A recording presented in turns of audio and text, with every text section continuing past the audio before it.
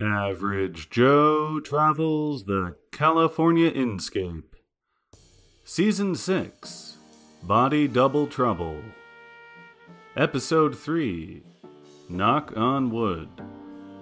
Story conceived and written by Penguin Pete Turbovich. Hubcaps jimmied by Clyde Wren and Dodge Zelko. Featuring the vocal stylings of This Is Signal, with Asher Ephraim as Spanky. It was another miserable night at the Umpire Hotel, which managed to be both cold enough that you wanted to sleep in a sweater and humid enough that you'd wake up drowning in the sweat. The giant buzzing neon sign outside provided illumination so I could keep an eye on the roaches trundling around my nightstand. This time, my nightmares weren't about snakes, but about Anne. She had changed somehow, like she had become the Mrs. Hyde version of herself. She pointed a wand at me and said she could no longer trust me. Then she said, "Joe, wake up." But that wasn't my dream. I sat up groggily and mumbled acknowledgement. She was knocking on my door. Her voice came through. "Good morning, Joe. I'm taking a cab over to Slater Hospital. Come meet me there when you catch up." I responded, "But milady, 'tis the witching hour." Ha ha, Joe. Wisecracking as always. See you there. That was the wrong answer. Therefore, this was not Anne. I listened as Not Anne's shoes trotted away. Then I hurried to get dressed. I went over to her room and knocked on her door. "Anne, time to get up. It is the witching hour." "My courses are half price. Come in." Aha, the correct answer. Anne and I had set up this little code to confirm identities between us, since there seemed to be an imposter about. I came in to find Anne, mostly dressed, crouching behind the dresser in her room and peeping at the window. I saw her. She walked right past my window. I saw my own face. She has a way to block her aura, so I can't see it. I don't know who or what she is. Well, we can safely assume that whatever it is, it goes by the name Zelda. And between the impersonated note yesterday and this clumsy ruse today, she wants us to go to the Slater Hospital in the worst kind of way. Anne agreed, and as Spanky sleepily emerged from his room and came over to Anne's, Anne fiddled with her tarot cards but could not produce a definitive answer. However, she drew the Tower card, a nasty-looking illustration of a lightning bolt striking a tower and sending the hapless occupants flying. She held it up as she intoned, "Though the tower your name rightly be, you are Slater Hospital to me." The card spontaneously burst into flames in her hand. She quickly dropped it and stamped it out on the hotel room carpet, which was so dirty that the char mark was hardly noticeable. She concluded from this that this Zelda person meant to set up a trap for us at the hospital. But what was her motive? And how did this tie into disappearing bodies at Reaper's Row Cemetery? After our breakfast, biscuits with cold, greasy gravy was the best the hotel kitchen could do this morning. We piled into our daily cab for our daily trek to the cemetery. Wednesday. Half the week gone, but very little progress made. We were almost at the cemetery gates when Anne piped up, You know what? I am not going to live in fear of this apparition. Driver, let's detour to Slater Hospital. Right on cue, the cab blew a flat tire. As the driver got out to fix the flat in the snow, the rest of us resigned ourselves to marching to the cemetery gate, leaving the Slater Hospital for another time. We shuffled through the grim tombstones as Anne sketchily searched around us in all directions, startled at every shadow. You're out of your mind to boldly walk into that hospital anyway. This whole case has stank like spoiled cabbage since we got here. I don't know if we're being too paranoid or not paranoid enough. Yes, but this Zelda person is clearly an amateur.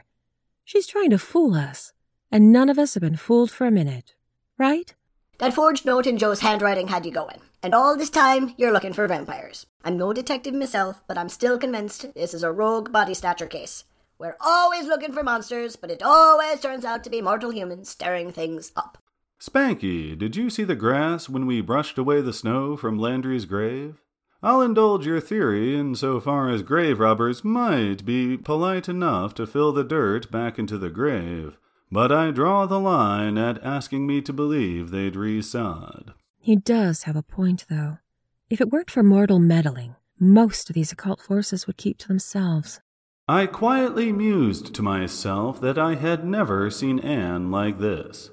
She had been off balance since we got off the train, having met the citizen who mistook her for Zelda.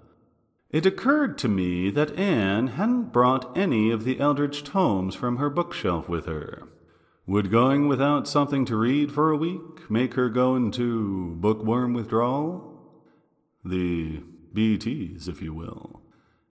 Anne stopped suddenly when we were almost to the Reaper's Row offices, standing over a grave. This time she was spinning a bracelet-sized leather rope with colorful crystals on it in her hand, and I mused how her random occult trinkets impacted our business expenses. The modest headstone simply read, Bennington Smith, 1879. This one. This grave has a weird energy. I think it's another empty one. We should dig it up and check. If that's the closest thing to a lead we have, we might as well go for it. Spanky, would you like to check with Mr. Hakecraft and ask if we can borrow his grave digger? Spanky twinkled off to the office, and presently came back alone. He's a few paces back. He's catching up. His name's Otis, but I don't know how they manage around here. This guy is older than Lazarus and seems twice as dead. Sure enough, the tottering ancient man with a shovel limped over to us slowly. This was the best Reaper's Row could hire, apparently. The shivering grave digger brought his trembling shovel blade to the grave surface and scraped away a tiny handful of snow. About 5 minutes later, while we stood by, he was almost ready to go for the second scoop. We'll be here till spring at this rate. Looks like this is a job for a leprechaun. Spanky pulled his pickaxe from his belt. Can't believe I hadn't noticed that. And jumped in to help the gravedigger with the excavation. His experience with mining came in handy. Spanky moved most of the dirt while politely staying out of the gravedigger's way. It still took us a couple of hours, but we made our way down to the coffin. Spanky and I tugged at the handles on the side, but it was too heavy to move. Bloody thing isn't empty. Hey, Anne, we got an occupant here. Spanky made light of the situation and knocked on the mahogany lid. Knock, knock. Anybody home? And from inside came an answering knock. Goodness, that is an unusually responsive corpse. One side, Spanky. Let's crack this open and see what our crackerjack prize is. No daylight, please, no light. Oh, a corpse that doesn't like daylight, eh? I wonder if you'd like to freshen up with a little garlic. I rustled through the bag of garlic from my trench coat pocket and held it up. Get that out of my face! So disgusting! What do you want from me? We've been trying to contact you about your automobile's extended warranty. What are you doing digging up the undead? So, are you a vampire? No, I'm a unicorn. Yes, I'm a vampire. What does a body have to do to get a few decades peaceful sleep around here? We have a few questions of our own. The cemetery you're in is missing several bodies, and there's only one thing we can think of that makes dead bodies rise again. Vampire bites. I have nothing to do with it. I haven't disturbed anybody here. I was just trying to hibernate. Anne and I both have considerable experience with vampires. They have their own rules and code of conduct.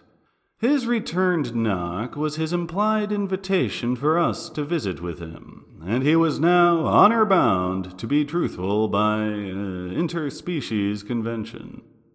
I glanced up from inside the exhumed grave at Anne. She nodded, confirming that the story checked out. From nearby, I could hear snoring. Otis the gravedigger, for 'twas his name, exhausted from his meager contribution, had passed out leaning on a tombstone. Wait a minute. That Haycraft fellow said this was consecrated ground. How could a vampire be here, then? I've seen these priests do their blessings. They mutter some Latin incantations, and they dribble holy water around. They can easily miss a spot. Besides, consecration only prevents new vampires from rising. Oh, so, Mr. Bennington Smith, you were just here for a nap.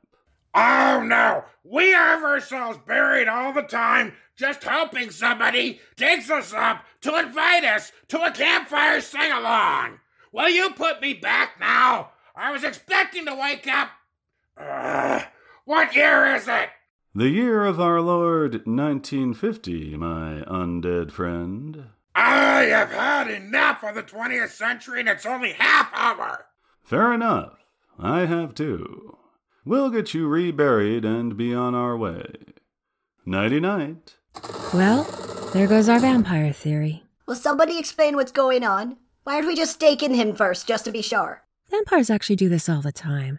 You know how vampires are always these rich aristocrats? Didn't they make a documentary, Abbott and Costello Meet Dracula? No, that was Abbott and Costello Meet Frankenstein. So what vampires do when they're down to the last of their fortune, they buy up stocks or bonds or some kind of investment, store it in a safety deposit box, and then go out and fake their own death, which is pretty easy to do when you have no pulse.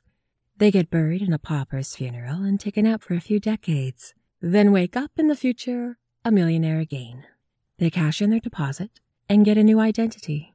And conveniently having let all vampire lore in their area pass into legend. Then they start feeding on a new, innocent, young generation, and the cycle repeats. Huh, nice racket. How do we know this is the only one we'll find, then? Among the many things vampires hate is competition. They'd never take a chance on an occupied cemetery. Will you shut up and rebury me already? You're costing me beauty sleep. And I'm getting hungry. I might even start to get cranky. We climbed out of the grave and awakened Otis, who snorted and coughed his way to the hole in the ground and began scooping dirt back over the coffin. We could still hear Bennington Smith down there ranting angrily at us, and I wondered if it would give Otis a start. As luck would have it, he seemed as hard of hearing as he was hard of shoveling. And Spanky and I regrouped to discuss our further strategy in probing grave sites. I raised the possibility of using Anne's crystal ball, but it doesn't show things underground. Anne's feline familiar, Samantha, would be no use since she has to have empty space to teleport into. And it's not like cats have the attention span to investigate rows upon rows of graves anyway. We'd tried origami bats and Ouija boards. What else could we do? I'll try bringing my dowsing rod tomorrow. You can't just pick up any old stick? Nope. Needs to be enchanted first, and I left my essential oils at the hotel. It's going to get dark soon anyway. Might as well call it a day. On yet another cab ride back to our quarters, we stopped off at a liquor store so Spanky and I could restock some essential liquids of our own. Bourbon, and for the little fella, a bottle of Tia Maria. We also stopped at the hotel desk clerk's office to ask why he didn't tip us off that there was an Anne impersonator lurking around. But you told me to look out for vampires getting on trains. You didn't say anything about women who looked like this individual. Besides, how would I know if it wasn't her? Well, we have a doppelganger after us now. Oh, I see. First vampires and now doppelgangers. You want me to believe in those too? It's going to cost you. Okay, mister. So, either your lady friend here or her doppelganger left this for you. The clerk produced a handwritten note. This time it was clearly in Anne's loopy script handwriting, or a close approximation of it. Joe, don't let her see this. I'm trying to help you. You're in grave danger. The sooner you come to see me, the sooner this will be over. Z. For the love of God, again with the notes. $10 says this isn't yours, Anne. It's not mine, but a really good forgery. She's good at this. She imitated my voice this morning, too, but the perfume gives it away. Indeed. The last time I smelled this, it was on a flapper dancing the Charleston. Clerk, please, we are involved in a serious felony investigation. Have you seen anything else unusual this week? Well, the other night I went to see Abbott and Costello meet Frankenstein. That and a pretty woolly narrative. After a glum and tasteless dinner, we headed back to our rooms. Still achy from the day's digging, I fell into a deep slumber, clothes and all. Later that night, my rest was interrupted by... It came from Anne's room. Spanky and I both hopped up running, only to find Anne asking us to borrow a broom and a dustpan from the front desk to sweep up the broken glass.